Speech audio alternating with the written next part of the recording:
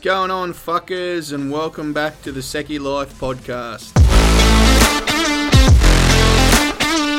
Alright, welcome back to the Seccy Life podcast, episode 4. Today, joining me, we have Shaun Jeffries. Shaun, thanks very much for coming. Absolute pleasure. Now, Shaun, as we do every single episode, if you just want to give me a 30-second elevator pitch, how you started security, how long you've been doing it, etc., whatever you think is relevant. Well, I first started security in 2001 when I left the Air Force and went reserve. I worked for 2 years and then I was charged with grievous bodily harm and lost my security license for 10 years. Finally got it back in 2018 and then I just started working as a bouncer with my MMA mates at Salamanca and things went from there, and I ended up working at the hospital for 5 years and got fired from there, and that's a funny story. And now I'm working at this, and it's the best security job a family man could ever hope for who doesn't want to do anything. Now, do you get much trouble out at the end?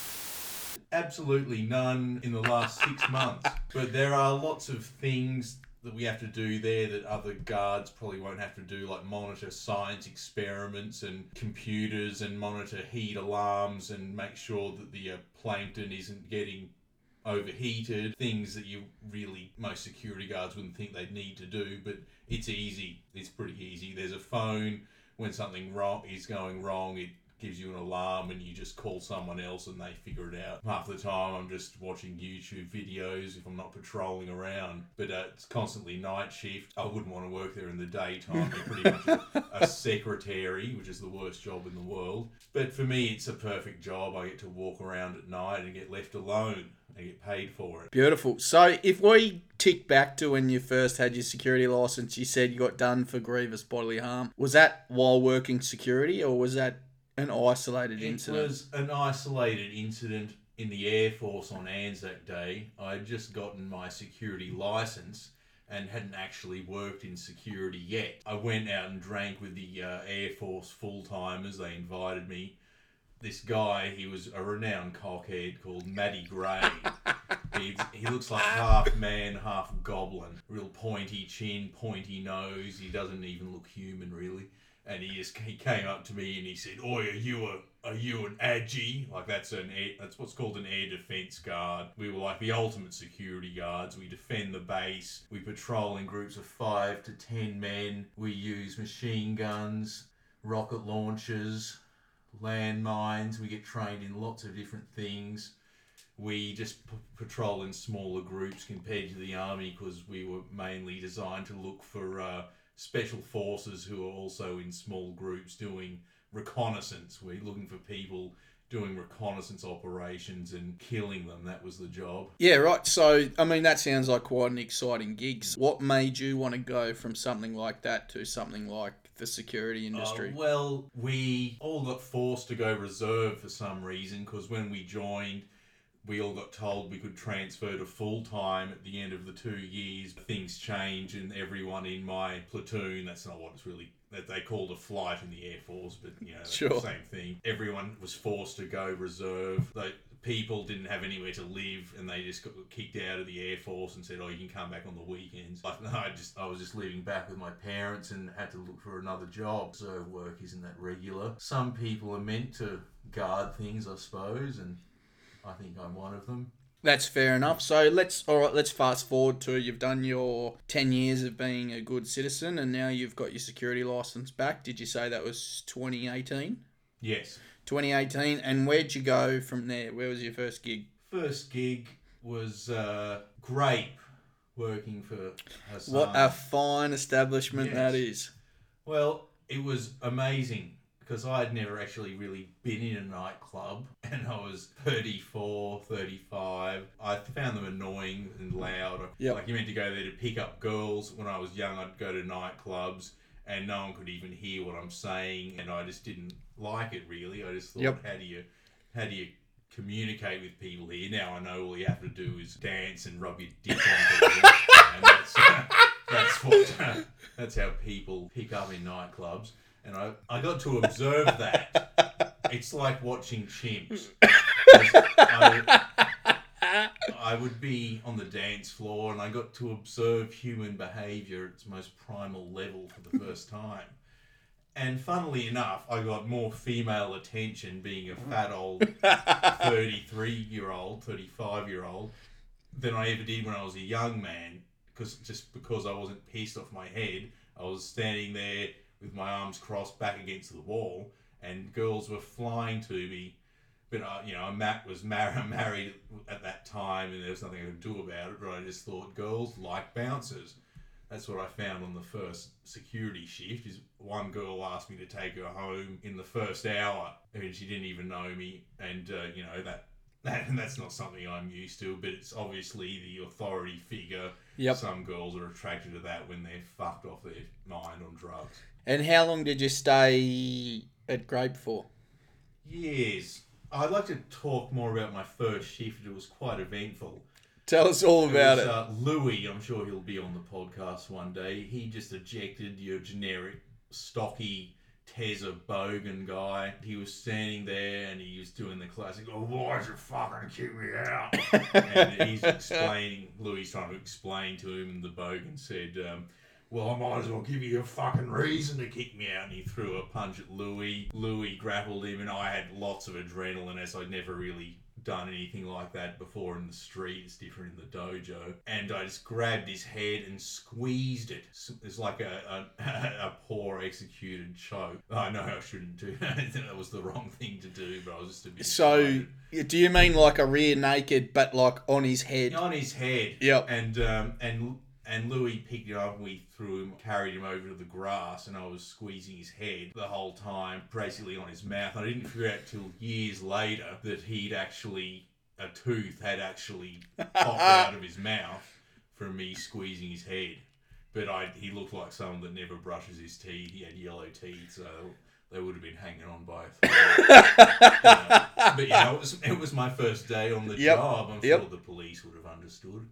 Sometimes you got to do what you got to do, and I'm not sure where you probably did your security training, but I've talked about this many times on the podcast. They don't really give you the tools that are necessary for if you're going to go into that environment. No, of course not. All they do is say, "Get back and push them." That's the only thing they teach you. Get back and push. Yeah, and a lot of it you have to learn on the job, like what works, what doesn't work, which is a hell of a thing to learn when there's some fucker coming at you trying to bite your fucking face off or throw punches or something like that. Obviously, things got a little bit different, so you stayed there for a while working with Huss's crew. Yeah, I was working there for years until they lost the contract. I think it was mainly because of the bar staff were jealous because the bouncers would always root the bar girls. I think that was the main provocative for us losing the contract. Yeah, okay. Because they weren't getting any action. Well, funnily enough, they've got the contract back, Shaun. Ooh. So do you think you might make an appearance? Maybe. It's pretty exciting. It's a pretty nice place there. I just hate working on the door. Yep. I'm good on the dance floor. I'm a good observer. Yep. I'm not a good communicator. I'm not good with people. Yep. I'm good at identifying aggressive body language early. I think that's what I'm good at. I'm good at reading body language. I'm just not very good at communicating verbally with humans. So for the people listening, what might be some body language signs of aggression that you might see? Early stages, people will flock to a certain area. It might be when you're looking at a crowd of people, you'll see an area become a little bit tighter if all you're seeing is heads bobbing up and down, and then you'll just start seeing aggressive, fast movement in the crowd, and that's where the fight's begun. But, that's in a nightclub, but, in a bar, everyone knows pointing, raised voices. Pointing is a big thing. It's even a subconscious form of aggression because that person is actually wanting to poke holes in that guy. That's why he's pointing at them. Some places pointing at someone is classed as assault. Right. Yeah. Is that right? Yes. It's classed as the most aggressive form of body language.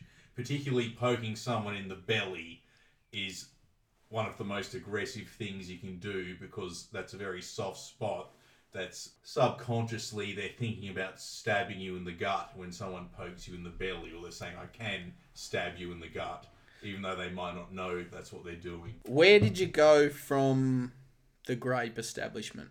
Grape, I was moved to a custom house I worked there for a long time with my good friend Thanasi. That it was a place where mostly nothing ever happened, but when it did happen, you'd probably be up shit creek because a lot of the time you're there by yourself or there's two of you max. And I think I had my most dangerous occurrences were at Customs House, sheerly because there's no backup or very little backup. I did a couple shifts there back in the day. I used to work for a company called Fat Boy Security. Hell of a name, right? That's good. And most of the time when I worked there, it was on New Year's Eve, so it was like pretty pumping. And I just remember one year that I was there, it was like a couple of, I don't know if they were bikies, but they were dressed in the usual sort of bikie attire, the tight black jeans and the fucking old school, Arnold Schwarzenegger Terminator 2 boots.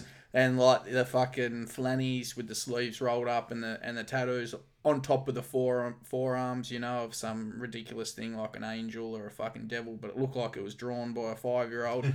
And you just tell them, I remember they just try and walk out with their drinks and you tell them they couldn't take the drinks out and they just start smashing them and it was just like, oh, here we fucking go again. But at the time we had a fella working on the crew and he was like Maori or one of those things. So he's a fucking big unit and he just used to just fucking pick them up by the back of the pants and toss them. It's always good to have a giant on the team. Yeah, so he was pretty good, and I didn't really like Customs because the clientele was quite old, and when I was there, I was probably like early 20s, so I preferred the venues with the people sort of my own age. Did you ever do any shifts over at Mobius? Yes, I did a few there.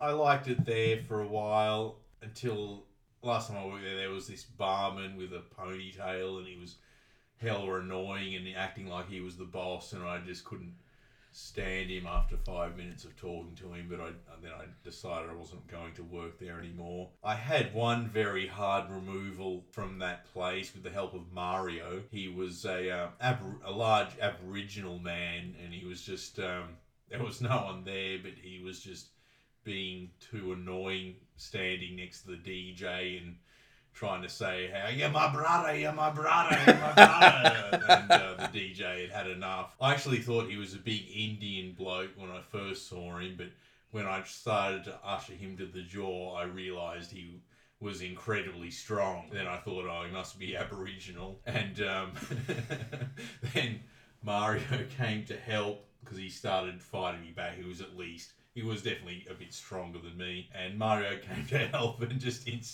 and I could tell he probably thought he was an Indian as well. So instinctively I yelled as I was wrestling. I said, he's not Indian, he's Aboriginal!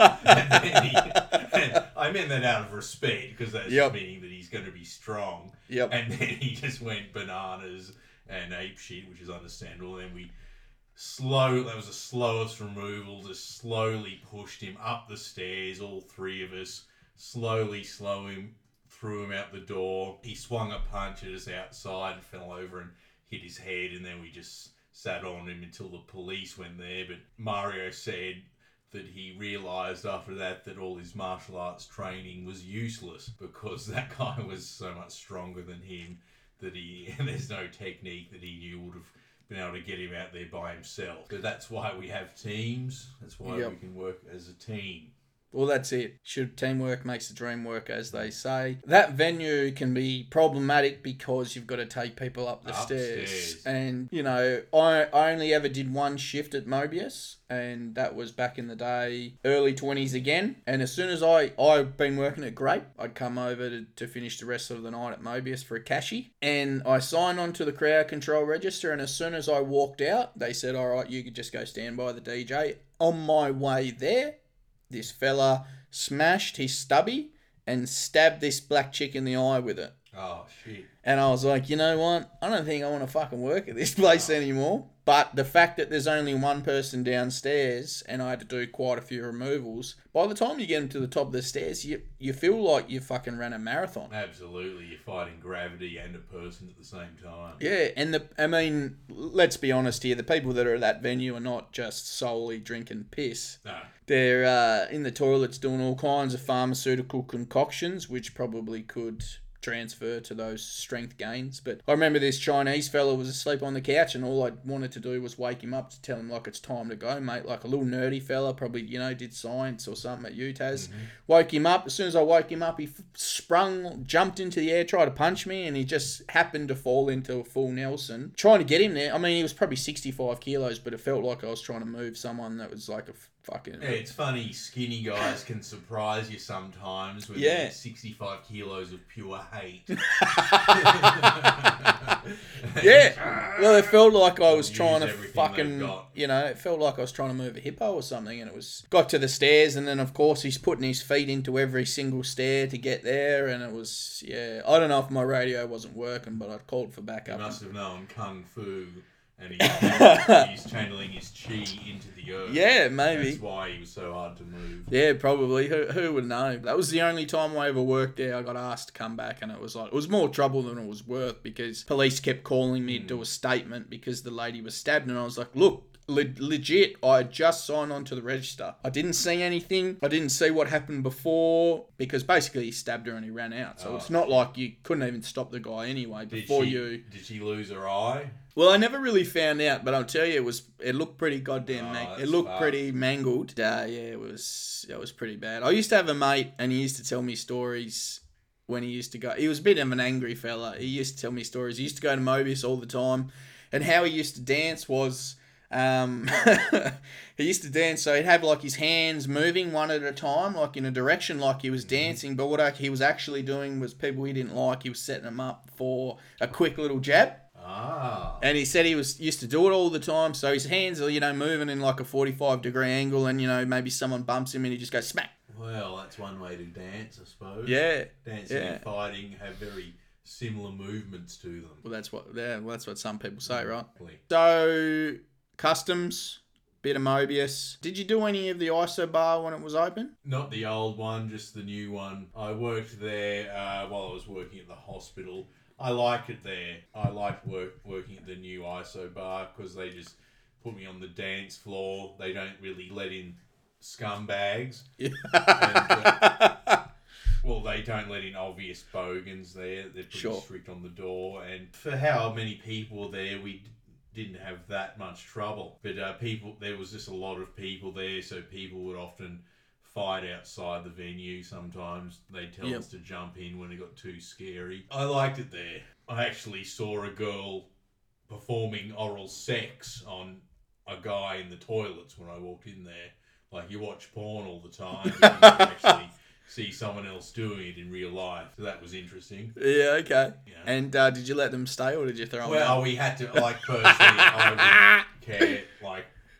You would have just let him go? If I was getting a blowjob in the toilet, I wouldn't want to be interrupted either. But, they had to keep harassing them and telling them to leave. And right. I understand that, but personally, I don't care about things like that. That's why people go to nightclubs to find sex and things like that. Yeah, I was chatting to this fella that I know, and he came from Sydney, and he was saying when he first started doing security, he got this job. And look, this fella was international first. So obviously, when he first arrived in Australia, his English is not so good. Like, and when we talk yobbo, sometimes they don't really understand what you're saying. So he was telling me he got this job and he didn't realise that it was a gay club, like a homosexual club. Was he Muslim? Yeah. And he said he rocks up and the supervisor says, all right, mate, I need you to be stationed in the toilets. And he goes, why do I have to be in the toilet? Like, what am I going to do in there? Feeling uncomfortable, of course. And he said, look, you'll work out quickly what you need to be doing in there. And he goes, okay. And I said, what was going on, mate? And he said, it was like the fucking jungle at night time. And the fucking chimpanzees were just going at each other. It was just like cubicles were rocking, like 4 blokes are going in and you're just hearing all these noises. What are you going to do? If you grab people in an orgy, you're pretty much involved in the orgy. So it's just not worth it. Yeah, so I think, they just call for backup and remove them. But it was funny because he was like, I saw so many dicks. And I was like, well, I mean, you are in the male bathroom, right? So you are in there. But he was just saying he was knocking on the door to tell these fellas to stop. And the bloke turned around that was obviously pumping the other fella And he goes, Eric, it's the biggest fucking cock I've ever seen. And apparently the bloke was like, do you want to join in? And he said that was it for him. He said he'd had enough. And I said, well, why did you, coming from an Islamic background, why did you continue to work at a venue like that, that obviously, your religion doesn't approve of? And he goes, they were paying me like $78 an hour. I'd work there. I don't know about if I'd want to watch dudes pumping each other all night. It might not be worth the money to do it. Yeah, look, I don't know if I'd want to work there either, but I've heard they're the least violent venues in the world, gay bars. Yeah, okay. I wouldn't know because I've never worked at one, so I couldn't really tell you. But I guess it'd be an interesting statistic to look up. Ivory nightclub was offering $80 to people per hour. Yeah, I got fired from there. Did ya? Yeah, I can't talk. Yeah. Yeah, fair enough. All right. One question I've got, is it as bad as people make it out to be? Because obviously, they've got regulars. Yeah, like if you're security, is it as bad as they say it is? Like pretty much it's the Wild West, the Bogan version. Sometimes it is. Like 10% of the time. Most of the time it's boring and nothing happens. But the only time I was really in the Wild West was at Customs House on Tradies Night. Yes. Most violent night of the year. I wasn't really sure what it was at the time. I've only been in 15 years. I'm not a born-bred Tassie boy. Yep. But me and Starkey were there, and there was all these very staunch labourer-looking people in there, shoulder to shoulder, big stocky people. They just started fighting, but they were so packed in tight, none of them could really throw that good a punch. But me and Saki jumped in there, and we were just, two of us were just trying to wrestle someone to break it up. And funnily enough, I did separate the two groups because some kid filmed it and filmed me separating them. Yep. And I fully looked like Goku blocking punches from two gangs at the same time. It's funny when you see yourself hyped up on adrenaline doing things like that. You said, wow, geez, I'm really fast. Yep. When you got the adrenaline going, and I saw myself between two groups blocking their punches from both sides so they wouldn't hit each other, but they weren't really trying to hit me, they were just trying to hit each other. I was lucky. And there were people who were fucked up. Some people got some good hits in, cuts on their face, but then it was like the Wild West, as in like every second you'd hear a glass crack.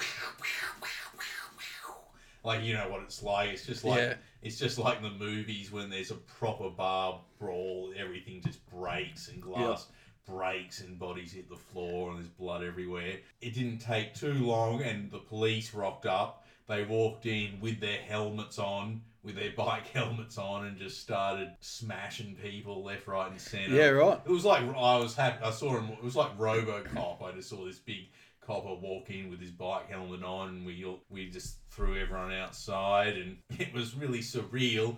Like, in 15 minutes, they cleaned up the whole pub, wiped up all the glass, and it just looked brand new again.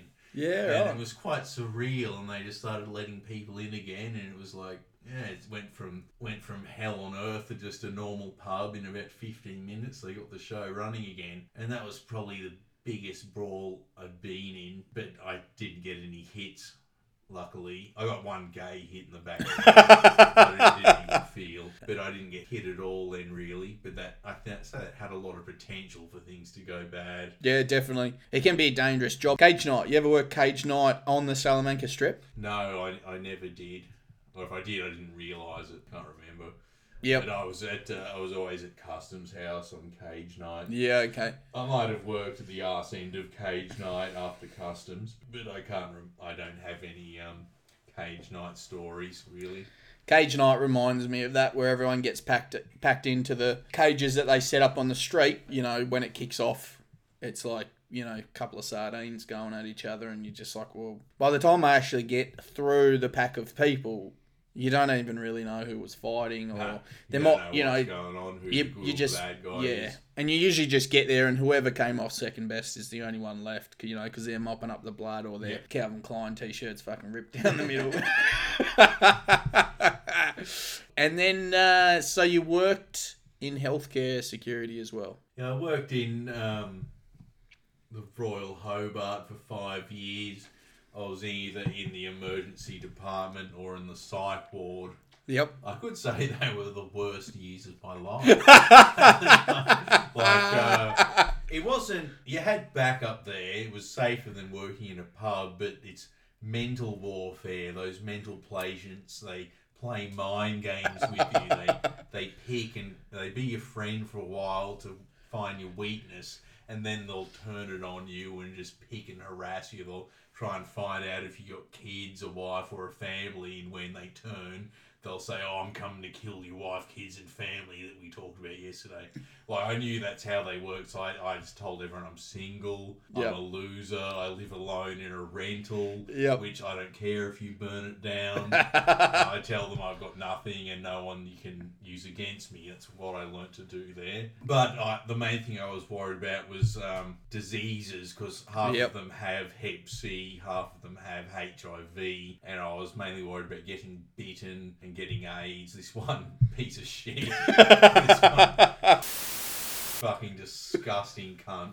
He would store milk bottles of his own piss Oh, in his jeez. cupboard because he thought the cure to his HIV was to bathe his feet in his own piss in a bowl and just walk around covered in piss. He said, "Well, I'm HIV positive, so I need to connect the positive to a negative source, which is my piss, and it'll reverse the positive." So yeah, he had a plan, is what he was it's a bit saying. like a battery. His rationale was because it's positive, there's a negative end like a battery, and but he's probably dead by now. Hopefully, he was a special character. Like, sometimes he'd be nice, but some days he'll just threaten that he was going to poison my food and give me HIV.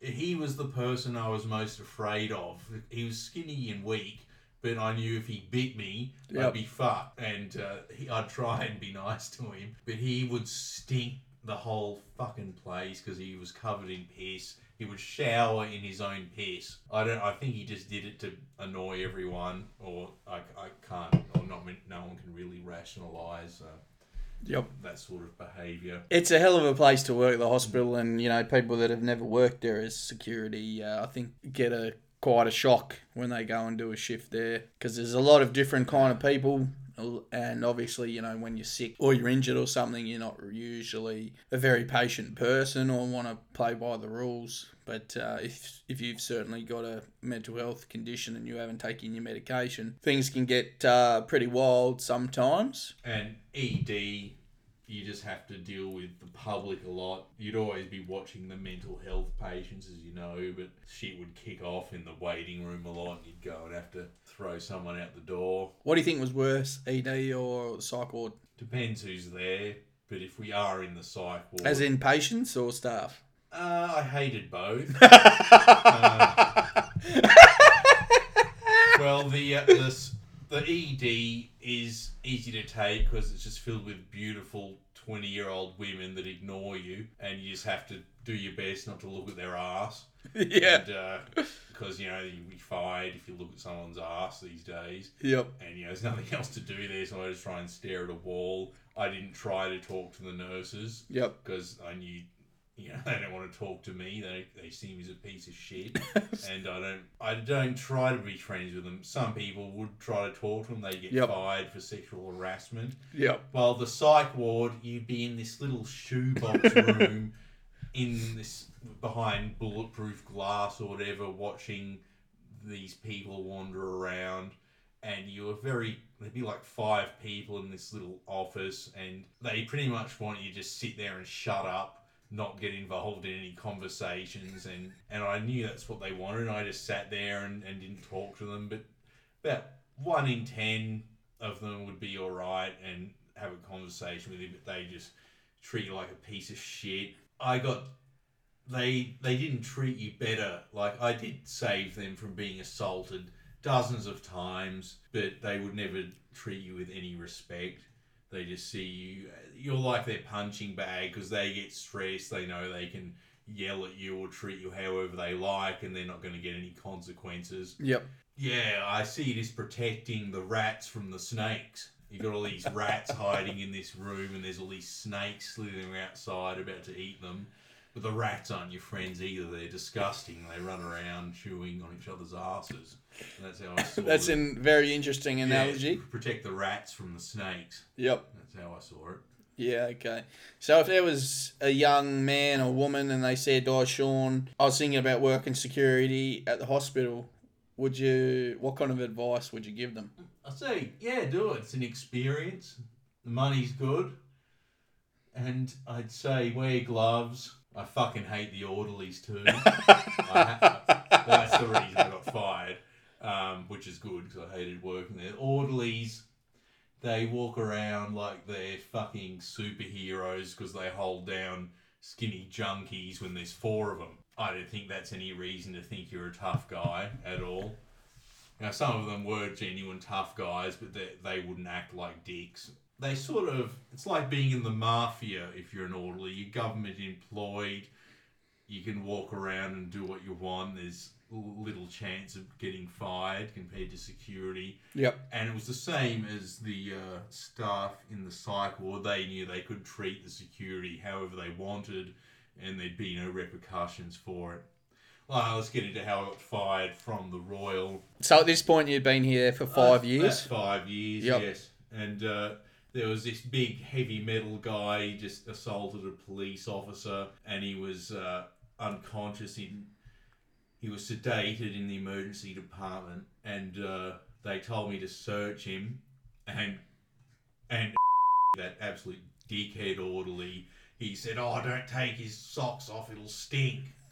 And like last week, a guy smuggled a knife into the psych ward in a sock, so I knew I had to do something. So I put my gloves on and started feeling his feet. For a knife, I'm trained how to search people properly from the military, and I was giving him a thorough search.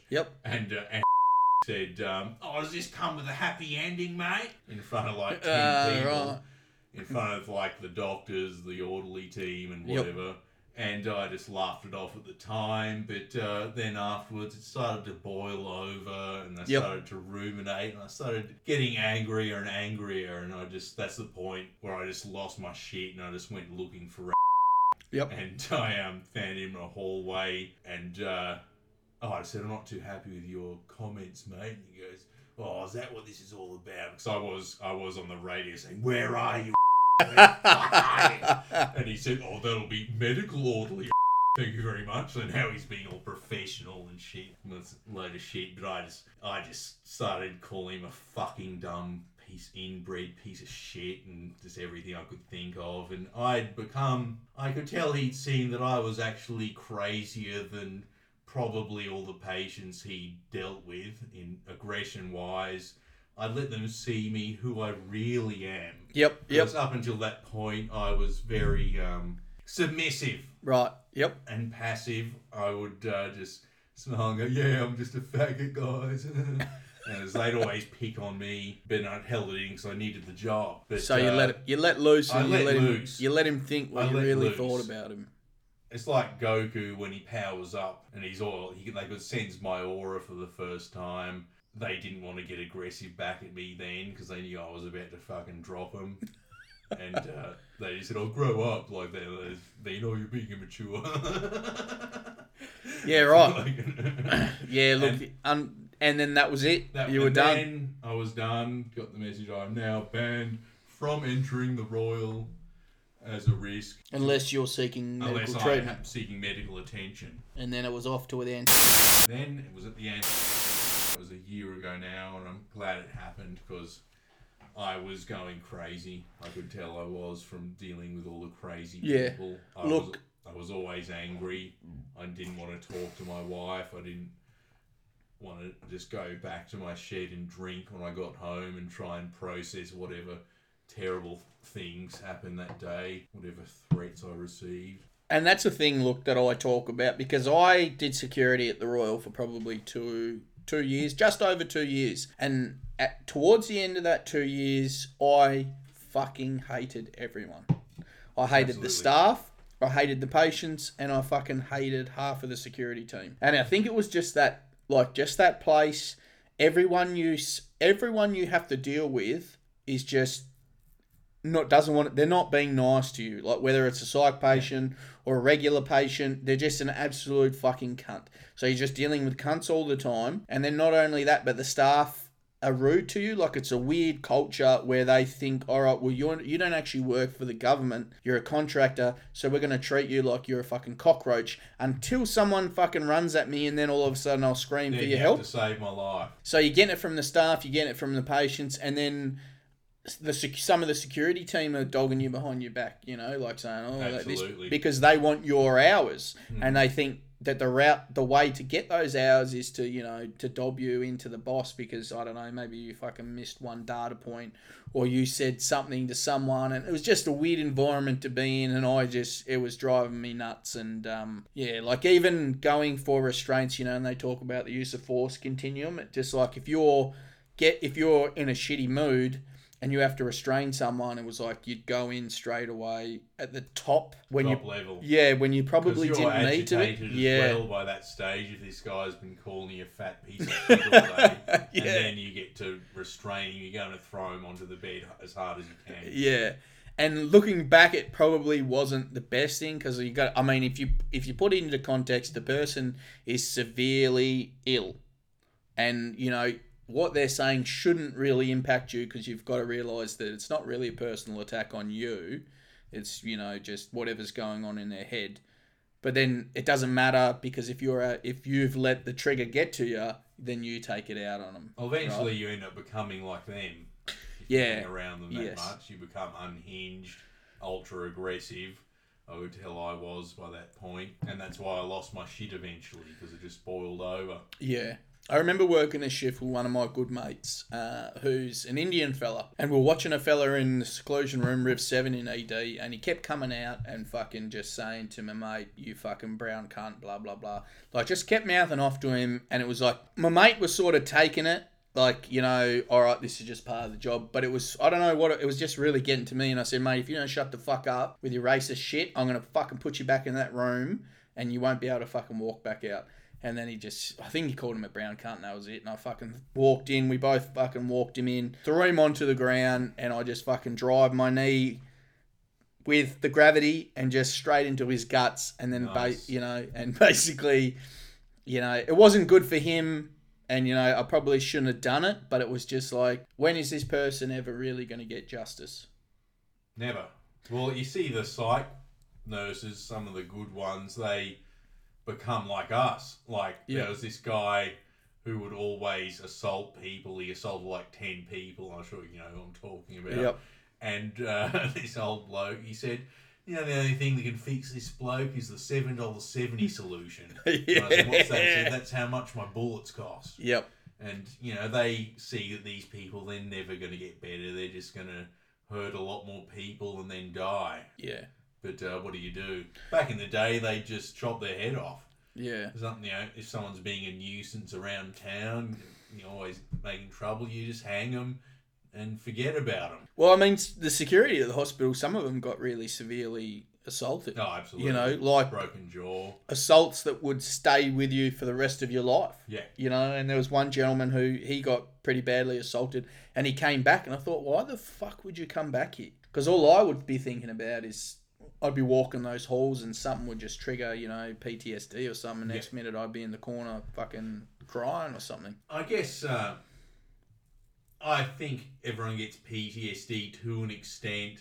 Well, there's different levels. Like, you might get a bit jumpy in a certain area. That would be classed as PTSD. But, yeah, I don't know why. I think they just see it as easy money because a lot of the Pakistani Indian guards, they hang back and they don't put themselves in harm's way if they don't have to. Yep. And why should they?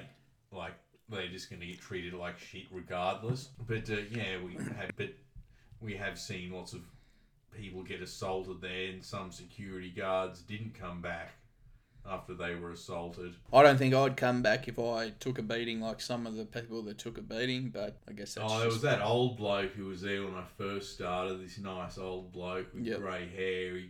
He got his teeth punched out by a psych patient in emergency, but he was just targeted because he's an easy target. Yeah. That's why it's always the little guys who get bashed because these mentally ill people just know they're not going to be able to fight back. Well, he'd been there for about 11 years and was never really got assaulted, but, that was That it was only for takes him. one.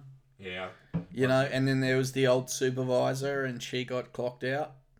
Yeah. And they thought that she was dead and they took her into resus and hooked her up to all the machines. Really? I didn't know it was that. I know she got knocked out. I didn't know she was Well, tough. someone said to me, and I don't know whether this is true, but sometimes when people have fits or something and they shit themselves, they reckon that she got knocked out and she shit herself. Pissed herself. Like involuntary, her body, whatever, discharge. because she was like clocked out, Oh, that's must be pretty embarrassing.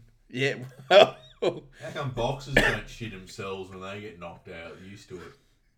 I don't. Well, maybe because they've been cutting weight and stuff. There's nothing in their guts. They don't have a big shit in. Don't really know. So, are you currently doing any bouncing work now, or strictly just the end? I like spending time with my family. Yep, that's fair. Would anything bring you back? Yes. Money. Money? Well, I have. What's a good sum of money? Do you think? Like, we talk an hourly rate, or you would want, if I just my general wage, if I don't do any extras, is a little bit over $2,000. But if I do a couple of bouncing shifts, 2 bouncing shifts at O bar or ISO bar as they call it now, whatever it is, I could bring up to $3,000 because they pay like $40 an hour there, pretty much. Yep. And that side would be worth it, but I do enjoy spending time with my kids these days, and I really hate being around people. Like, that's what every security guard almost eventuates to. They dislike people. Yeah, I feel like you're worst in people. Definitely, and I feel like you eventually get to that point. When I'd been doing it for quite a bit of time, I didn't even like on nights off, like going out to bars and events, because I didn't like being around people, like, when they touch you because there's so many people, everyone's rubbing shoulders, and I didn't like that because I'd just be thinking about, is someone going to fucking punch me, or is there going to be a fight and then I'm going to have to move away from it? Like, it's just weird kind of stuff. But even to this day, like I went to the, Winterfest, sitting down at the fire, and a couple of fellas came and sat near me, and they were just already just being, when you can tell those people are only talking to you because they want you to say something that they can take as, all right, let's start a fight. And you're just like, why? Because it's like, you've had a couple of drinks and I know I can just push you over, you're going to fall over. So what's the fucking point, mate? Well, they just saw you sitting by yourself. I wasn't even by, I was with one of my mates, but they were talking about, there was some fella sitting across from us, like good distance, probably 1.5 meters, and this fella looked at us and said, oh, don't you just want to punch him in the face? And you're just like, mate, what the fuck are you even talking about? So they were just trying to pick a fight with you. Yeah, and you just think, like, why? What's the point? Because a lot of people find out when they pick fights with people that they can't actually fight that well. Well, I think they go around being smart asses and have gotten away with it they get away with it for a long time. Yep. Maybe they do gang bash someone and think they can fight when it's 4-on-1. Yeah, true. But that's just what people do. All they are is apes, territorial apes, trying to assert dominance. Especially with alcohol, they just return to the base level, their lizard brain. Yep. And act on the base level of intelligence. So you mentioned that you've got a bit of an MMA background. You did a bit of Muay Thai as well. Yeah, I started martial arts in the 90s. I'm 40 years old. I competed a lot in 1999 and the year 2000 in boxing and karate.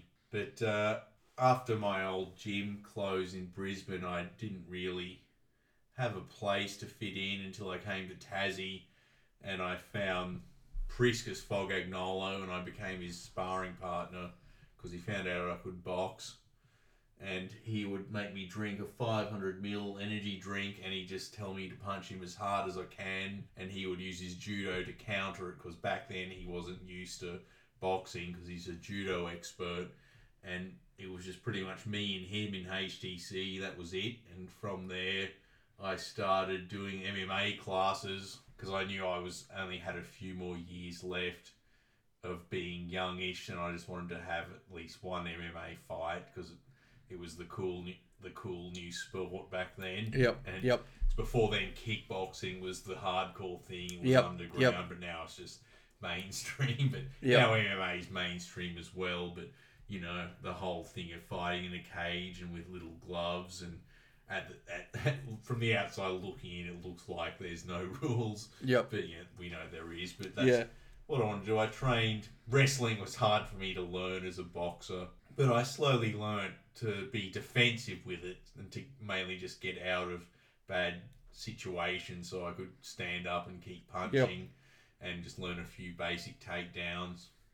But in security, the small amount of wrestling and jiu-jitsu I do know is what helped me, not boxing, because you're not going to punch people in the head every shift. But wrestling, you can easily take someone down who doesn't know how to wrestle, especially if they're trying to throw haymakers. It's a lot easier than trying to throw haymakers back at them. It's just take them down, as you know. Well, that was my next question was, did you think the martial arts skills translate to security?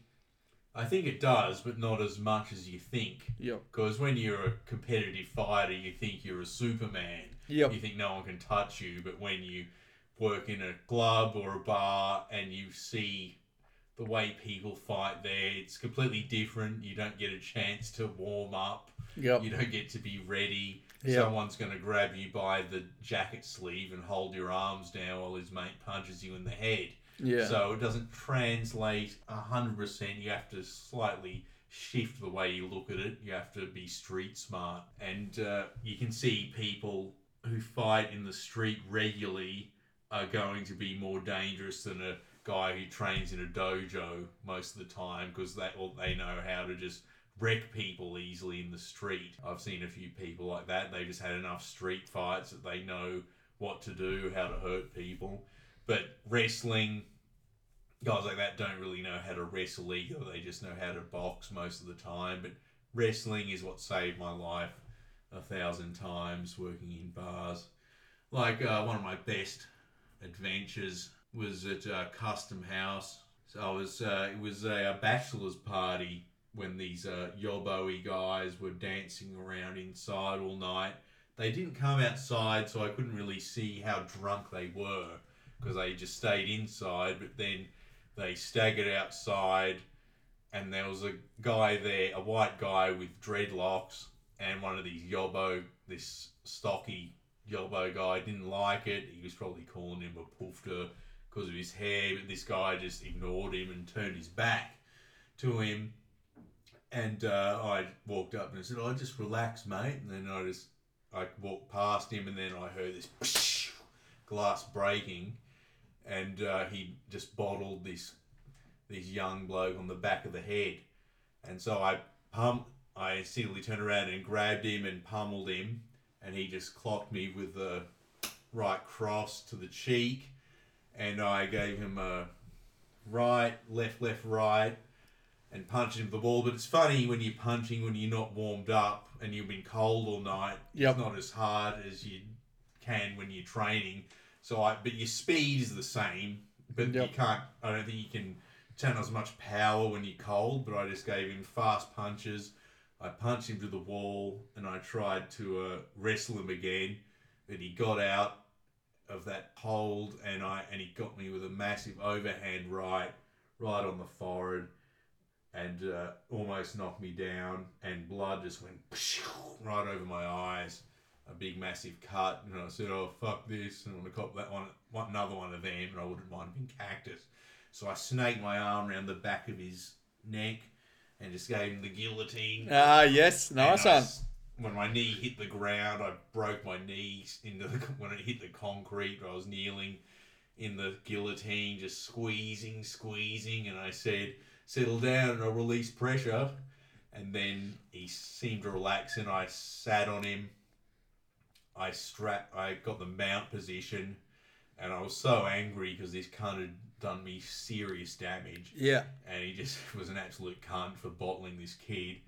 And I said to him, I said, "You fucking little cunt." and I was just bleeding profusely into his face. Like, you know, when you get a head wound on the forehead, it bleeds a lot.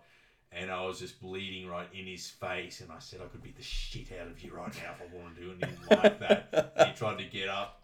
And in MMA, when someone tries to get up, Stuart Dare taught me you put your hand on their chin and push them down. So that's what I did. And little I know I was smashing his head into the ground. I said, "Stay the fuck down!" And smashed his head into the ground. My intent was just to keep him down, but I'm trained as if there's a mat on the ground. Of course, I didn't comprehend that there was concrete hitting his head, but don't really care. Well, you're by yourself at that point. You're the only guard at the venue. There was an Indian there who just shat himself. Just watching. Well, he was the stand-in. I don't blame him. That was his first night working in a pub, and he just seen some very violent shit, and he tried to get involved, but I told him not to, actually, because I wanted to get my ego back and get this guy back, so he'd hurt my ego. And it was a bit like I was inspired by the movie Fight Club, where that guy's bleeding in his face and yelling. He doesn't actually beat him; he beats him by bleeding on him and making him scared. So that's what I went for. I said to him, "You want some blood? Then drink it." And I got a handful of blood and hold it over his mouth and made him swallow it. So he couldn't breathe, so he had nothing to do but swallow my blood. Fuck it. So you went full nuts? Yes. Well, I am nuts. But when you're in that situation, your true self comes out. Yep. But I just thought it was ironic. These people, they go out and they want to be violent and spill blood, so they have to drink every bit of blood that they spill. It's only fair. Yep. And so I remember getting 2 handfuls of blood and just holding it over his mouth and making him swallow it. It's a bit like rape, actually. Rape. What was his What was his reaction to this?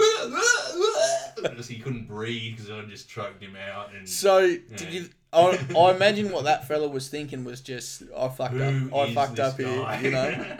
I fucked up here. So what happened? Police rocked up or let him go? Just after that, the police got there while I was sitting on him. I got off him, and he was covered in more blood than me. But I said, "That's all." They said, "Whose blood is that?" I said, "That's all my blood." And they handcuffed him, and he said, "I can't breathe." And the policeman said, "The fact that you're talking indicates that you can breathe." But we know that's not true. Yeah, exactly. George Floyd, everyone knows you can produce air from your throat and talk without it going into your lungs. But I was just choked him out, and then I was sitting on his chest and covering his mouth and making him drink my blood, so he didn't have much chance. He just needed to get his breath back a bit, but he was all right. Well, that George Floyd incident sort of opened our eyes up to restraint and keeping people in prone and supine positions and saying things like... The most important thing is that people can talk and not be breathing. That's what everyone learnt from that. Yeah, well, I was watching a video one time and they said, well, do this test then, right? So you breathe in as much as you can, and then you expel all the air out of your lungs, and then see how many times you can say you can't breathe, right? And usually you can get 3 to 6 out, right? But technically you got nothing left. Yeah, and you are still talking, right? I remember watching a restraint in Rev 7, and the guy was saying, I can't breathe, and the doctor said the same thing. Oh, you can talk, you can breathe. I got the fuck out of there. I thought, if this cunt dies... Because if you read some of the deaths in custody, most of the time, the people are put prone, and what they usually say is, I can't breathe. Yeah. Or and they handcuffed behind your back sometimes. Yeah. Maybe they can't move their chest as much as they should. Well, it's a weird thing because, currently I do the restraints courses for health service, and sometimes I play the patient. And when 4 fucking people are on top of you, you gas out pretty quickly, but then you want them to get off, but they don't get off. Yeah. And it's can be a horrible experience. Yeah, it's claustrophobic. Yeah. I can see how it would feel pretty bad.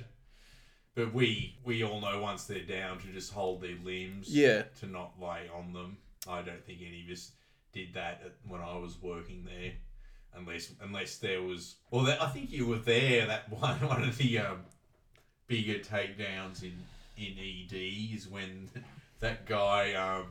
He left his bed and went out to get pissed, and came back pissed and realised he'd lost his bed, and he just walked into ED pissed and started headbutting the wall because he lost his bed, and I just got him in the full Nelson. One of the good orderlies, Jamie, was there, and he Yep. got him the guillotine, and two Indians grabbed him by the legs, and we got him down. Yep.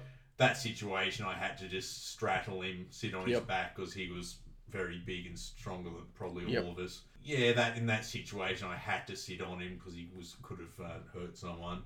But I mean, it's effective. Like, you know, when you watch the police and stuff and they put their knees on people, like put the knee on a limb, put the knee on the back. I mean, they do it because it's effective, but of course it can be dangerous. But it's like, you know, I guess for us as security officers, we probably steer away from it because if someone dies and we did it, like, I mean, basically we're all... Yeah, there's that story about the police officer that dropped a knee on the Aboriginal man and broke his liver about 10 years ago. Yeah, right. And he took him down and leaned on him with his knee, and that, I guess his liver would have been probably pretty damaged from alcoholism, but that split his liver Just in exploded. half. And he didn't get charged because police get away with shit like that. I read a death. I mean, they call it death in custody because the guy was arrested, but he was actually at a pub. It was in Cairns, and it was like it just said he was a really big man, and he had quite a few drinks. And security said, "Look, mate, you can't have any more drinks," and he just went fucking nuts. Apparently, clocked one of the guards, dropped him, and then the other guard ran over to help, and he clocked him too. But the other guard was able to wrestle him to the ground, put him obviously in the prone position, and the other guard came and they held him down there, and they, until the police arrived. And then the police arrived, cuffed him. But I think it was only one officer came, cuffed him and said, "Oh, we got to wait for the paddy wagon." Mm-hmm. And meanwhile, this guy was... I think once he got cuffed, he tried to get up and they pushed him back down and all three got on him. And they were on top of him. And one of the reports said that all they heard was like a gurgling sound. And it was like, you're pretty much done. Like, there's a point of no return where even if they let you up and you breathe, it's too late. So he just hadn't breathed for like 3 minutes. Yeah. Oh, well, the time from when he went down to when they found out he was, dead and they had to do CPR was something like 47 minutes. That's too long to be sitting on someone, that's for sure. Yeah. But I mean, the guards, they didn't want to let him up because he basically dropped him. He was a lethal weapon, and then the cop rocks up and he's by himself. So of course, and then he just kept fighting, because when someone keeps fighting, well, what do? Yeah, we put more pressure on, and then they fight a little bit harder, and then we put more pressure, and then before you know it, we're all going pretty hard. Yeah, it's a risky business. Yeah, it can have dire consequences. And do you think working at a nightclub, you are paid enough for what you actually have to do? Sometimes. Like when it's at least $40 an hour, I think is good. Anything less is pretty shit. It's just some of the situations you get yourself into, and sometimes you walk away and you just go, that good. Imagine if that went bad. Like, is what I'm getting paid really enough to deal with that? I think it is. Yep. But because a lot of the time I'd be doing basically nothing, just standing there. Yep. But I think $50 an hour would be better for venues that are very dangerous. Yep. But we all have heard of some people getting $100 an hour just because they're desperate, or they know this guy's a really tough dude, so they give them $100 an hour. But the future of guarding is going to be interesting, because we're entering the dystopian area of this society. We've reached the pinnacle. We see what's happening now. It's going to shit. Yep. More chaos, more violence, more tax rates. People are going to be stealing more. People are going to be more desperate in the future. There's going to be less food. Yeah.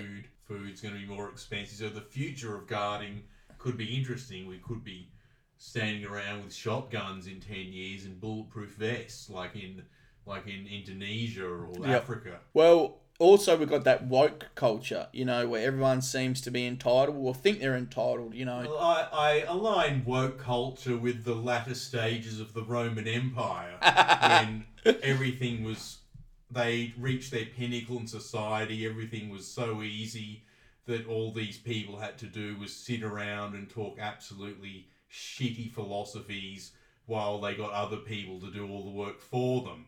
And that's just, I see them as a sign of the degeneration of our society, where people think the biggest issue is wearing a dress or what pronoun. Yep. You want to be called, and all these things mean nothing. They're insignificant problems, but it just goes to show the deterioration of the mentality of Western society. That's what always happens when societies get too rich. They become decadent and lazy, and people become degenerates. Like Romans, they just sat around having gay sex orgies at the end of the Roman Empire and drinking wine, and that's pretty much what woke people do, sit around and have gay sex orgies and talk about what pronouns are going to be used that week. But going back to when you were talking about security and possibly they might have to have shotguns and stuff.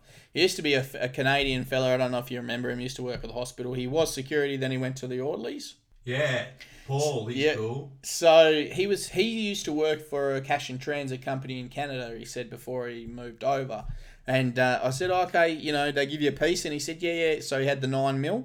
And he said he also had a pump-action shotgun. And I said, okay. And he goes, yeah. He was telling me this story about one day. And I was like, in my head, I'm thinking this is going to be a really cool story about someone tried to rob him or, and he just fucking, I don't know, did something. But he was saying, so they rock up to this massive bank. He's out the front with his shotty in ready position. And he goes, I used to love it, because girls would drive past and they'd be like, woo. And I said, did you fire off a couple of rounds, Did you fire off a couple of rounds? And he goes, nah, I never did that. But he goes, thinking back, I should have. That would have been pretty cool, right? I said, yeah, a couple of girls drive past and they start woohooing and you just fire off a couple of rounds into the air. Oh, no. Yeah, well, that's it. I remember flying back from Thailand one year and I had to stop in Kuala Lumpur airport and the security there had machine guns and I felt I had to, because you walk in through, because I was transiting back to Australia, you walk through this transit lane and they're all there in like the ready position. I'm just like, fuck, is this like, have you ever seen Banged Up Abroad and next minute they pull you into a room and they're searching your asshole for fucking heroin? It's not what we're used to seeing, people standing around with machine guns. Yeah. It can be pretty intimidating to us. Yeah, definitely. Once at Singapore airport, I was sleeping there on this lounge with my missus and this group of police were going around checking passports. And I was woken up to 5 guys standing around me with M16s, and I just freaked out, and they just could tell I freaked out. Yep. And they said, sir, relax, because, it was... Relax or we shoot you. Yeah, it was just wasn't good to wake up to. Yeah, no good. All right, so, Shaun, I put up on the Seccy Life's Instagram and said, does anyone have any questions that they would like to ask you? And there was... one question that was asked quite a few times, but we'll get to that. I'll talk about one gentleman's question first, which is quite extensive. So, who is more annoying to remove from a nightclub? The entire Clarence Football Club celebrating a grand final win, or one student in their first year of a law degree at UTAS? The football team would be more annoying, more obnoxious, physically stronger, and outnumbering you and would say more crass things to you. Yep. And no one person is going to be able to throw out an entire football team. Yep. Law students will only gain power once you've already evicted them. They'll come and talk shit to whoever's at the door, telling them all the laws that probably don't exist and how they're going to get sued. So the Clarence football team would be more annoying, but... for me, I'd throw the law student out the door and then let someone else talk to him. Yep. So I would get zero annoyance from him. Yeah, fair enough. I wouldn't even talk to him. Those law students can be quite interesting because, you tell them about the Liquor Licensing Act and they still don't want to listen to you. They say, you've got no right to do this, you've got no right to do that. And it's like, well, if you want to find out what kind of rights I have, just keep fucking chirping. Yes, well, one aged lawyer, he said that if I took my drink off him, he could legally sue me for theft.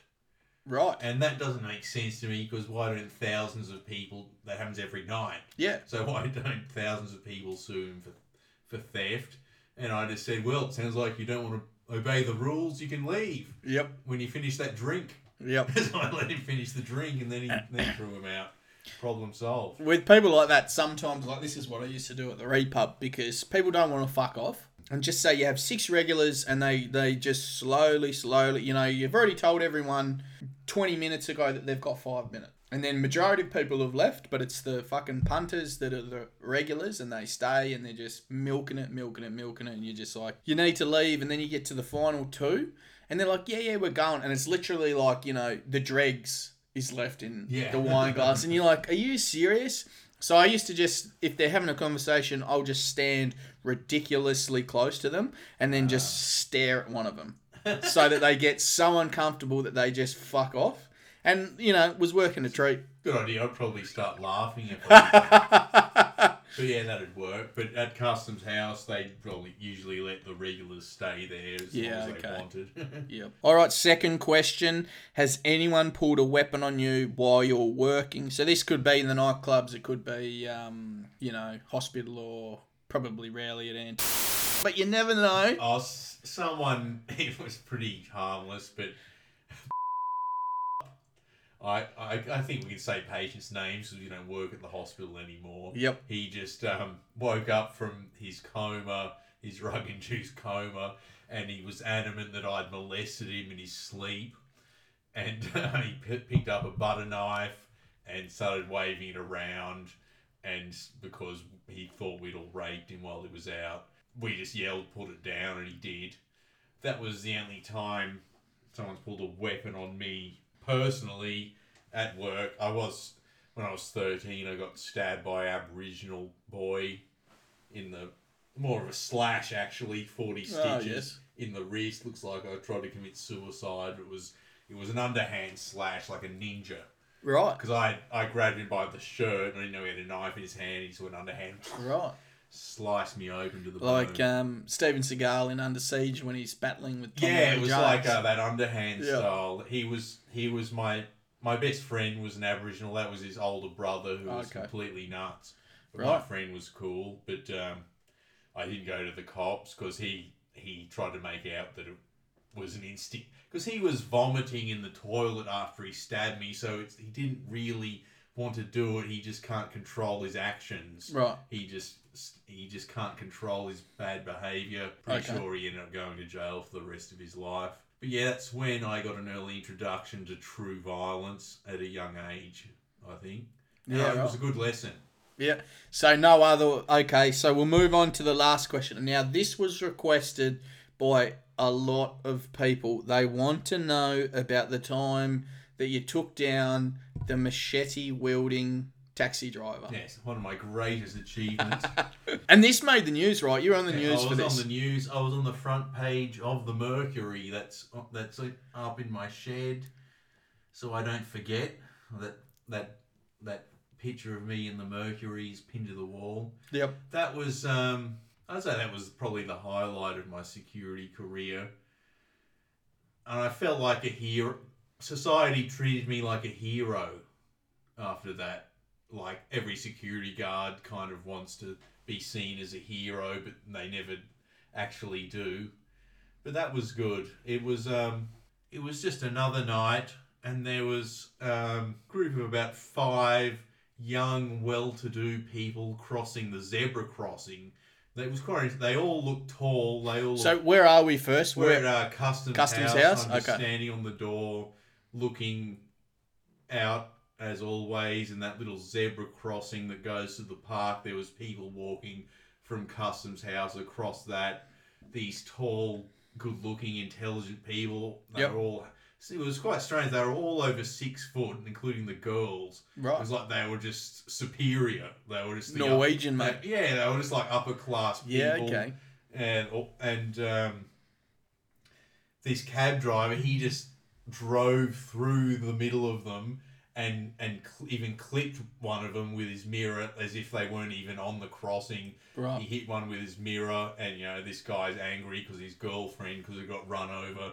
Yep. And he runs after the cab and slaps it, and the cab driver stops, and he opens the door, and they're yelling at each other. He obviously didn't like what the Indian cab driver said, so he slammed the door and started kicking the door, and so and his mate was pulling him back at that point. He was away from the cab, but then I saw this cabbie going to his boot, the back of his vehicle, and I knew he was going to get something. I thought, he's getting his tyre iron in the knob. Yep. So I was walking over there to intercept him. I looked over his shoulder as I was about to grab him, and he was grabbing a machete, a hook machete. If anyone's seen the cane machetes, they have a forward. The blade was about 2 foot, and it was ended with a forward hook. And at that time, I just thought he was a terrorist because it was the same time as the London Bridge stabbings. Yeah. And Okay. I just thought, oh, here's another Arab about to stab everyone. And I had a premonition that this would happen. I told my dad that I discussed with him how to disarm someone with a knife the best way. My dad always said, if you're fighting someone with a knife, don't fight them. Get control of the knife. That's the most important thing, because it doesn't matter if you punch him. If he stabs you at the same time, you're going to be the one dead and you're going to be fine. It's good advice. Yeah, so always fight the knife, not the person. And then once you get it out, go for the thumbs, get them to loosen their grip on the knife. Then you can stab them or whatever. But mainly fight the knife, get it out of the way, then fight the person. But this time, it wasn't a knife, it was a big machete. And I was behind him. I was lucky he hadn't seen me yet. And I saw him get the machete out of the boot. And I yelled, fuck, he's a fucking terrorist. And I grabbed onto the blade as he was grabbing on it with 2 hands. And I was behind him. And are you on the blunt side, obviously? No, or on I the had the sharp sharp side? side. Right. Got a tiny little cut on my pinky. Right. But I was the bronze medalist at the World Broadsword Championship, so I'm trained to disarm longer knives. That's a move we do, is block and then disarm. Yep. You know, I'm used to fighting with swords, so I wasn't as intimidated as probably other people would have been. Because I know with a sword, you need to have space and momentum for it to be damaging. Yep. A knife can be more dangerous up close because they can stab you. So I was wrestling around yelling, call the cops, it's a terrorist. And this girl started screaming. And I eventually got him into the full Nelson from behind. And my mate Thanasi pulled the machete out of his hands. And, he's a good bloke. He's kept a cool head. And he said, do you know what you're doing? And he said, this Indian guy said, yes, I know what I'm doing. And so I just held him there in the full Nelson, and I said, you're going to fucking jail, cunt, you fucking terrorist. So at the time, I just thought he was a terrorist, Yep. He looked like one. The police were luckily driving past at that exact moment, and they came over, and they said, is that your machete? He said, yes.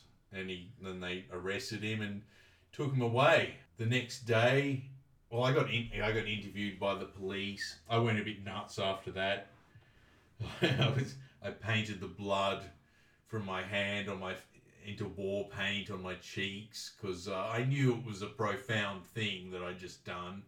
I knew there'd be good repercussions from it for my reputation. And I was hepped up on adrenaline, and I stood there with my face painted in blood on the door for the rest of the shift. No, they told me to wipe it off, and I did. And then the police interviewed me and about what happened, and they said you probably stopped something worse from happening.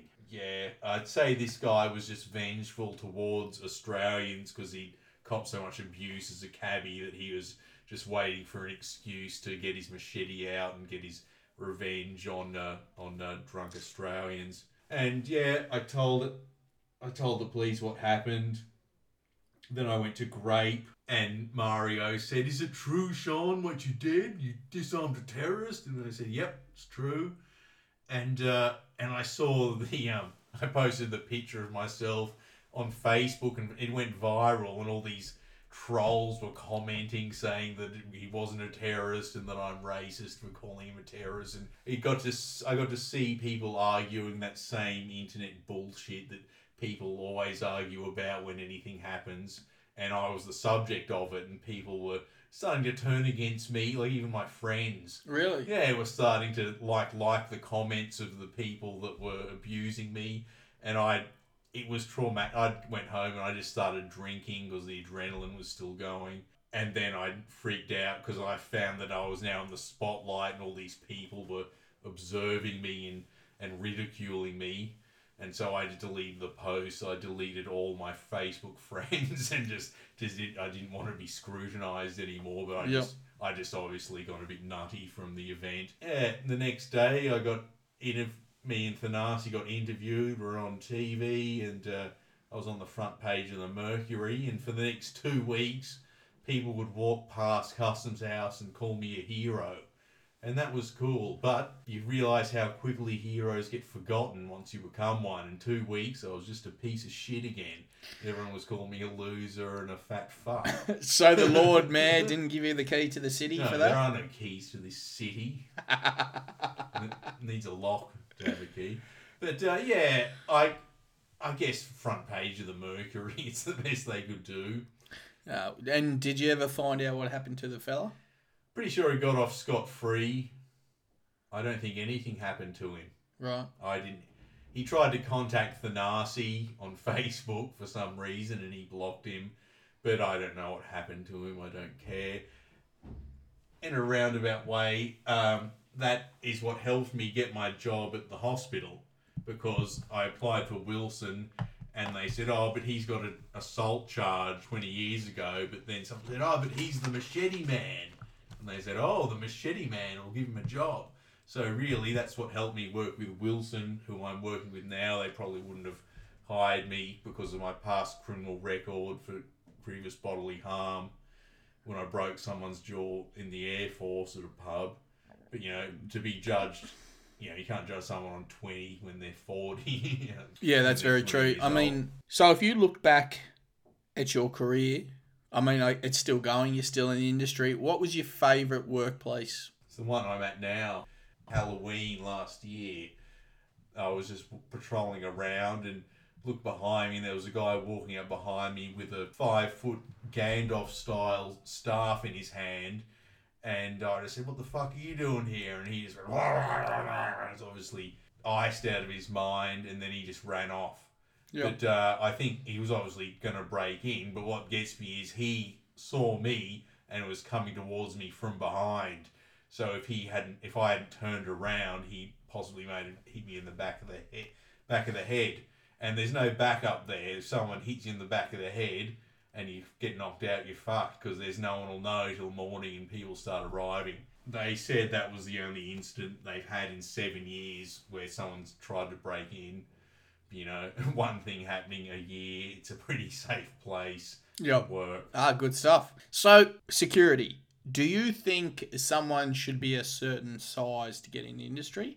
Or do you think someone's better off if it doesn't matter what size or gender or build they are, as long as they can communicate effectively? They both work. Like a big guy who can't talk at all is going to be useful. And someone who is small and can talk very well is going to be useful as well. Let them work together. But being big obviously helps, being strong helps, being intimidating helps. When you actually have to get physical, being big does help. I've seen good female guards. I've seen good small guards. But you can be small and you can still be strong. You can be strong enough. When there's a team, if you can grab someone's leg, then you're doing your job. If there's 3 little guys grabbing one big guy, you can still take him down. So I think resolve is important.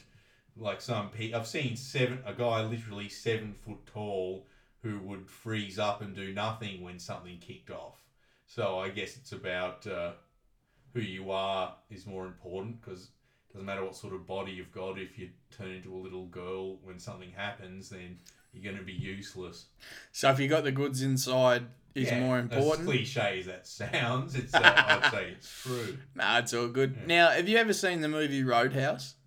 Yes, I have. I was told I had to see it because I'm a security guard. Who told you that? It's this wog that I used to work with. He said you have to watch Roadhouse if you're a security guard. I don't think it's applicable to this day, but do you think there was ever a time, where they would call up a gentleman like Dalton to clean up a venue? I'd say absolutely yes. And you could see he was the most non-violent guy there. Like, his philosophy was be nice. That's what he said in the movie. Be nice, be nice, be nice. Yep. That's how you get yourself out of bad situations, by being nice. But, and then the movie just went to be brawls because they make it interesting. But that's what I was told when I started security. He said, "Watch Roadhouse." What did he say? He says, "Be nice to people," and I think that gets you out of lots of things. But sometimes being nice isn't enough. And that was the other thing, wasn't it? He said, "Be nice until you can't be nice Until you anymore." can't be anymore, then you just got to Bash them. bash them, I guess. So you've got martial arts experience. To someone getting into the industry, would you recommend martial arts? And if you did recommend martial arts, what would be the martial art you recommend? MMA, because it covers everything and does a lot of wrestling, boxing and kickboxing. They give you the confidence not to be scared of people, but if you punch someone every shift, you're going to lose your license in a week. You know, you're not going to be able to justify it every time. In my whole security career, I've only punched 2 people. The rest I use wrestling. I already talked about the first one. The second one was it's a bit like poetic justice. So the first time I worked at Customs House on the Sydney to Hobart, that's where all the sailors go after they finish the Sydney to Hobart, and we don't let anyone else in, and they just have run of the place, and they let them get as drunk as they want, let them do as much coke as they want, and they act like a lot worse than we'd usually tolerate people because they're the Sydney to Hobart guys. First year I worked there, they were all harassing me, calling me a loser and a shit bloke, and I did nothing about it. The next year, one of them rear naked choked my boss, Haas, from behind, and because he was breaking up a fight, and so I rear naked choked him from behind until he let go, and then I pushed him out the door and told him to get out. And then he said, "Oh, we're getting serious, are we?" And then he hit me. It was the gayest hit I've ever copped in the side of the head. And then I just gave him a straight cross to the nose and he went down. His mate tried to get me, but the other guard pushed him over. This cop, see the Sydney Hobart guys, they've got the rich guys who own the boats and the young jock, the younger generation that does all the winching and physical work. And he was one of those, one of the young jocks. But they're all, most of them aren't really sailors. They can just afford boats. They're just rich, posh guys. That's what I found from them. It was good to break his nose because I copped so much abuse from them the previous year.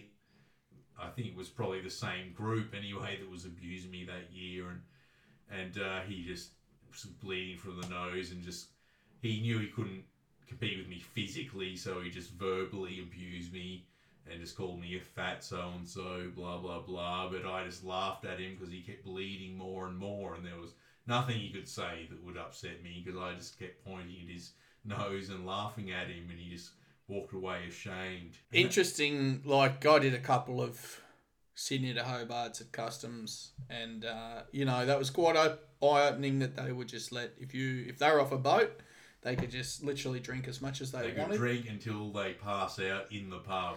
Yeah, because I remember one guy flopped his dick out and started pissing on the floor, and I was like, "Oh, time to go," and the manager was like, "No, it's all good, just leave him alone." Yeah. I thought, why the fuck have you even got us here then? To keep other people out and let them stay in. It was just...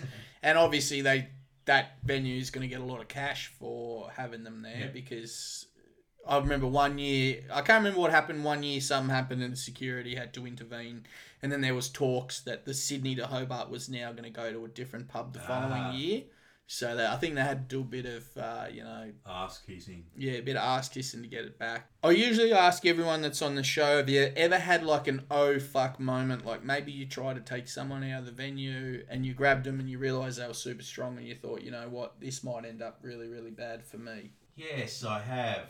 There was this young bloke and I wasn't that scared, but I just grabbed him by the arm. I hooked my elbow with his elbow, but he had huge biceps, huge arms, and he just squeezed my arm. It was like bicep on bicep, and he was just crushing my arm with his arm. And I was like, oh shit, this isn't going to work. So I changed my tactic because it was just like he was crushing my arm just by flexing his bicep. It was pretty embarrassing. But if they got strong arms, you just get control of their spine, get behind them and push, and not many people will be strong enough to resist that. We got him out. I could see when I first started, working security, I'd just throw anyone out no matter how big they were. maybe I was a bit stronger back then because I'd just come out of being an MMA fighter full time. But there was this 7 foot tall black guy. I pushed him out of the pub by myself. But looking back, that could have gone really bad. Yep. Because he would have had a tremendous punch and fast. And he said he was going to look for me. And that was like a wake up moment. Say, geez, maybe I better change the way I do things. Because now this big 7 foot African guy is out to get me. I need to be a bit smarter with how I do things so I don't get people. But I mean, that's good to have that realization that what you're currently doing is not working. I've mentioned before when I first started, I was 19 years old. It was like 2008, 2009, 2008. I think it was 2008, and I only had some Muay Thai, and watching Roadhouse, I started working at ISO Bar, and my go-to was just if you didn't want to go, I'll give you a quick jab. And if you didn't want to go again, I'll punch you again.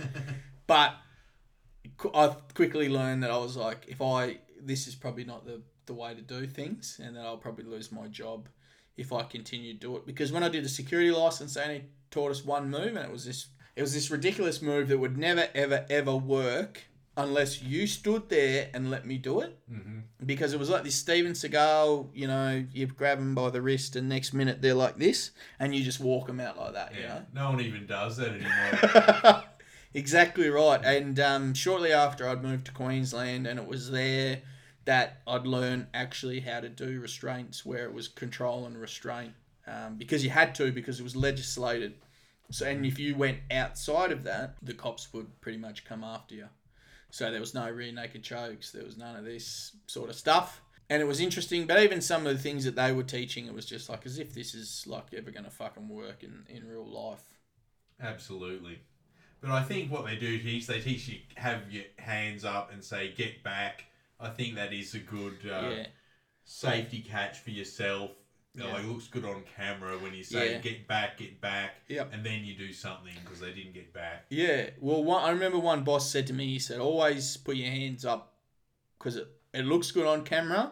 But he goes, also from your hands up, you could quickly palm someone to the face and it won't really show up. You just got to have your palms towards them so it looks passive. If you have your palms towards yourself, it looks like you're in a boxing stand. Yeah, it looks the old school boxing. Yeah, definitely. And it's, it's good for distance management, but it's also, some people might read your body language and just go, oh, well, fuck, they don't want any trouble or whatever, or stop.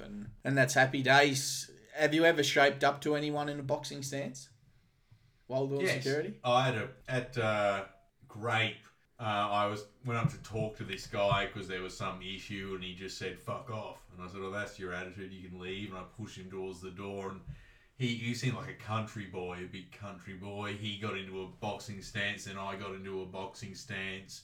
Then he just walked out like he saw that I was going to actually go and he walked out and left. Yeah, okay. I've only ever done it one time and I was working at a venue that sort of caters to 18 to 20-year-olds, and I was standing on the front door. It was just me and the venue manager. And the venue manager was quite notorious for just yelling profanities at people as they came towards. And there was two African blokes coming towards us, and the venue manager goes, no black cunts. And of course they heard, and I was like, oh, fuck yeah. This is the venue manager. And so they said, what? And I said, oh, no, he didn't say anything, like, it's all good. And they're like, what the fuck are you talking about? Like, one came towards me and I pushed him. And then the other one sort of shaped up and I was just like, well, it's 2-on-1 now. And then I shaped up and then it was just... But I remember saying to myself, because I knew there was a camera behind me, I knew there was a camera across the street looking directly at me, I was like, quickly change your hand positioning, because if it does go down, they're going to say, well... what the fuck were you doing? Yeah. So I quickly changed those positions. But nothing really happened. I sort of talked my way out of it, which was... So, yeah, it wasn't me. Yeah, which was all right. But, I thought it was it could have been a bit hairy, but worked out all right. A good night working a crowd control shift is you don't have to do anything. Yeah.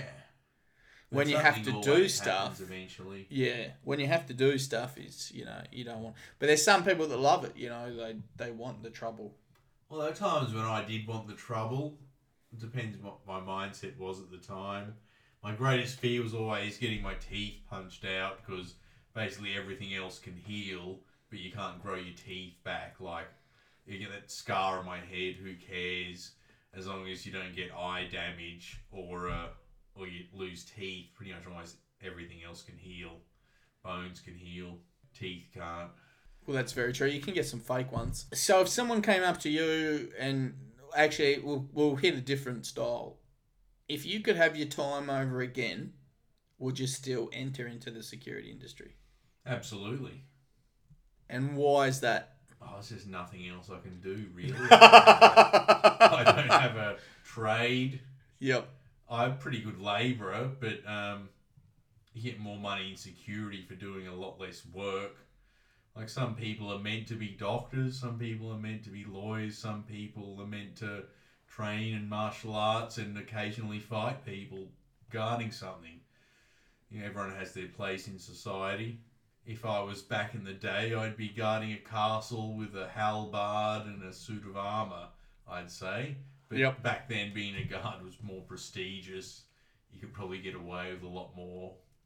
No one could say anything to you, or you could just chop them. No one would mind. And do you think you build good relationships in security? Like, are some of your good friends Yes. security guards? Well, or they were bouncers? until I stopped being a bouncer. It's like, And then you lost the love. well, once you're not in that group, you're just not Yep. cool anymore. Once you stop being a bouncer, all those friends, they stop inviting you out. They stop answering your Facebook messages. It was pretty sad. It was like when I stopped being a pro fighter, like everyone at the gym who I thought was a good friend, they stopped giving a shit about me because I wasn't in that group, same as bouncing. But I have made some very good friends, like Thanasi, who I worked at Customs House with. We always hang out. Yep. But a lot of friends you make in security, you'll only make because you're working with them every weekend. Once you stop that, you'll probably lose them because that was the only thing that made you associate with them. But for a while there, I used to go out with the bouncers all the time in a big gang, and I thought, oh, I'm finally cool. I got all these cool young friends. There was all these 19-year-old girls hanging out with us, and I thought this is what I wanted to be when I was 20. Yep. You know, and it was good to experience, but once I wasn't a bouncer, I wasn't part of that world anymore. That's fine. And do you think you'll carry on with it until retirement? Yes, I'd like to work it forever. Yep. To be honest. You love it? Yeah, I love it there. I'm out of trouble. I get to be alone because the worst thing about security is dealing with fuckheads every day. Yeah. And at that place, I don't have to deal with any fuckheads. What was interesting, when I first worked there, I'd walk around and I'd just get angry for no reason because that was what I was used to doing at the hospital. Like, I'd always get angry at the hospital because something had happened, and then I'd go there, walk around patrolling, and I'd just start getting angry because my brain was wired to get angry whenever I work. And in a few months, that stopped, and I just stopped being angry at home. Well, that's good. Yeah, I stopped being an alcoholic. So do you think it's important for people working in security to have some way that they can, like, healthily de-stress or look after themselves? I'd say exercise is the best. For years, at my early days at the hospital, I was a full-blown alcoholic. Some days I'd just get home and start drinking, try and process everything that happened, and then I'd wake up hungover, and the next day would be even worse. Yep. And eventually I just stopped drinking entirely, and I barely drink anymore alone. I don't drink alone anymore. I just got sick of the hangovers because it wrecks the next day. But yeah, it's you got to find a way to cope with stress in any job, but there can be a lot more stress in security than other jobs. I'd recommend sports as opposed to drugs and alcohol, because then you'll just end up like the people that you're restraining. And we touched on, I said, if someone wanted to start at the hospital, any advice, and you said, yeah, go for it. What about anyone that just generally said, you know what, Shaun, I'm thinking about, getting into security. What do you recommend? What should I do? Any skills I should take up? Should I get on the roids and start pumping iron?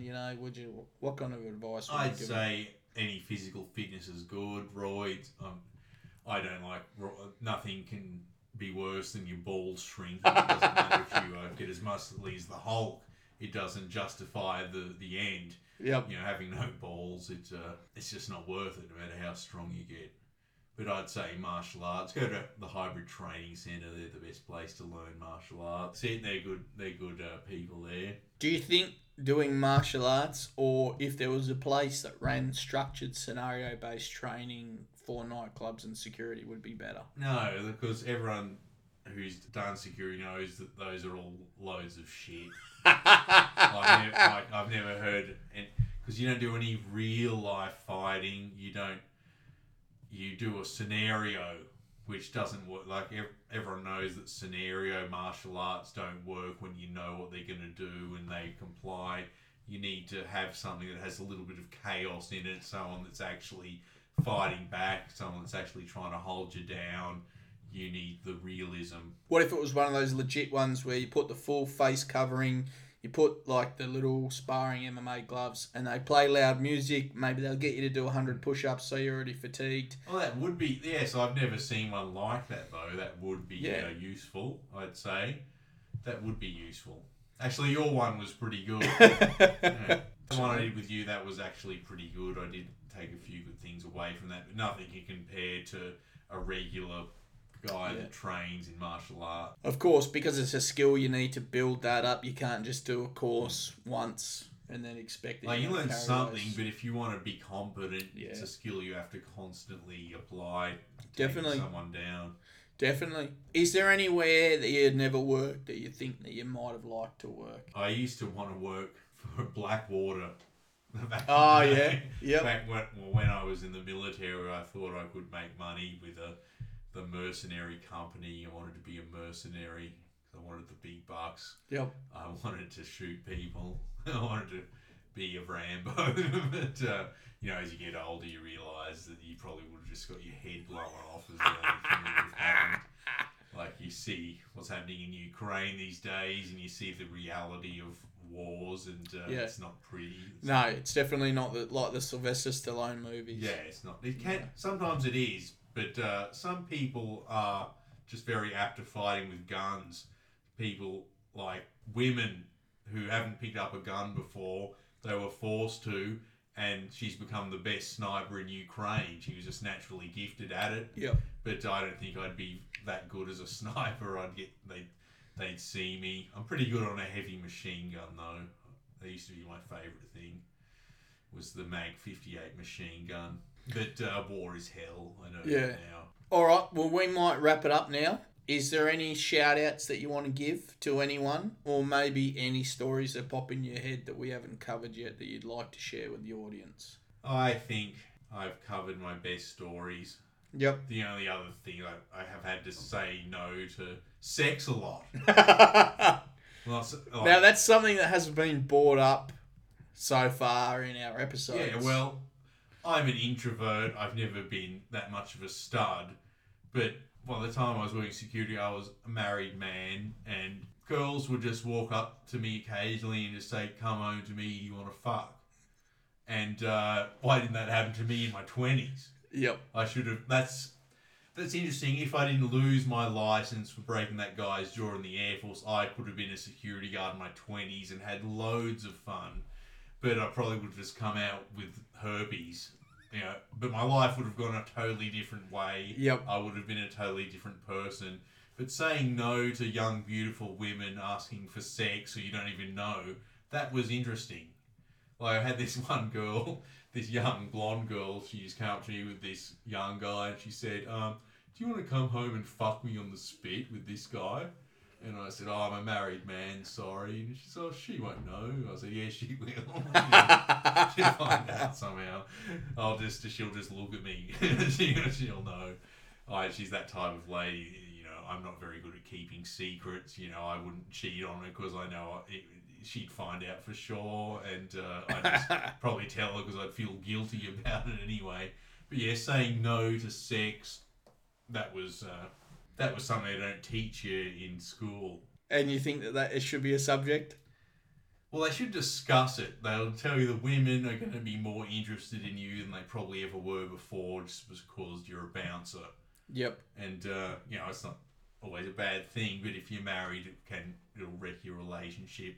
If you And was there one venue that was more your sexual offers were more prominent? it was than the others? nightclubs. It was Ivory and ISO Bar. Well, there you go, kids. If you're looking to get in the game and you want a bit of fluff, head to Ivory. Get to Ivory, mate.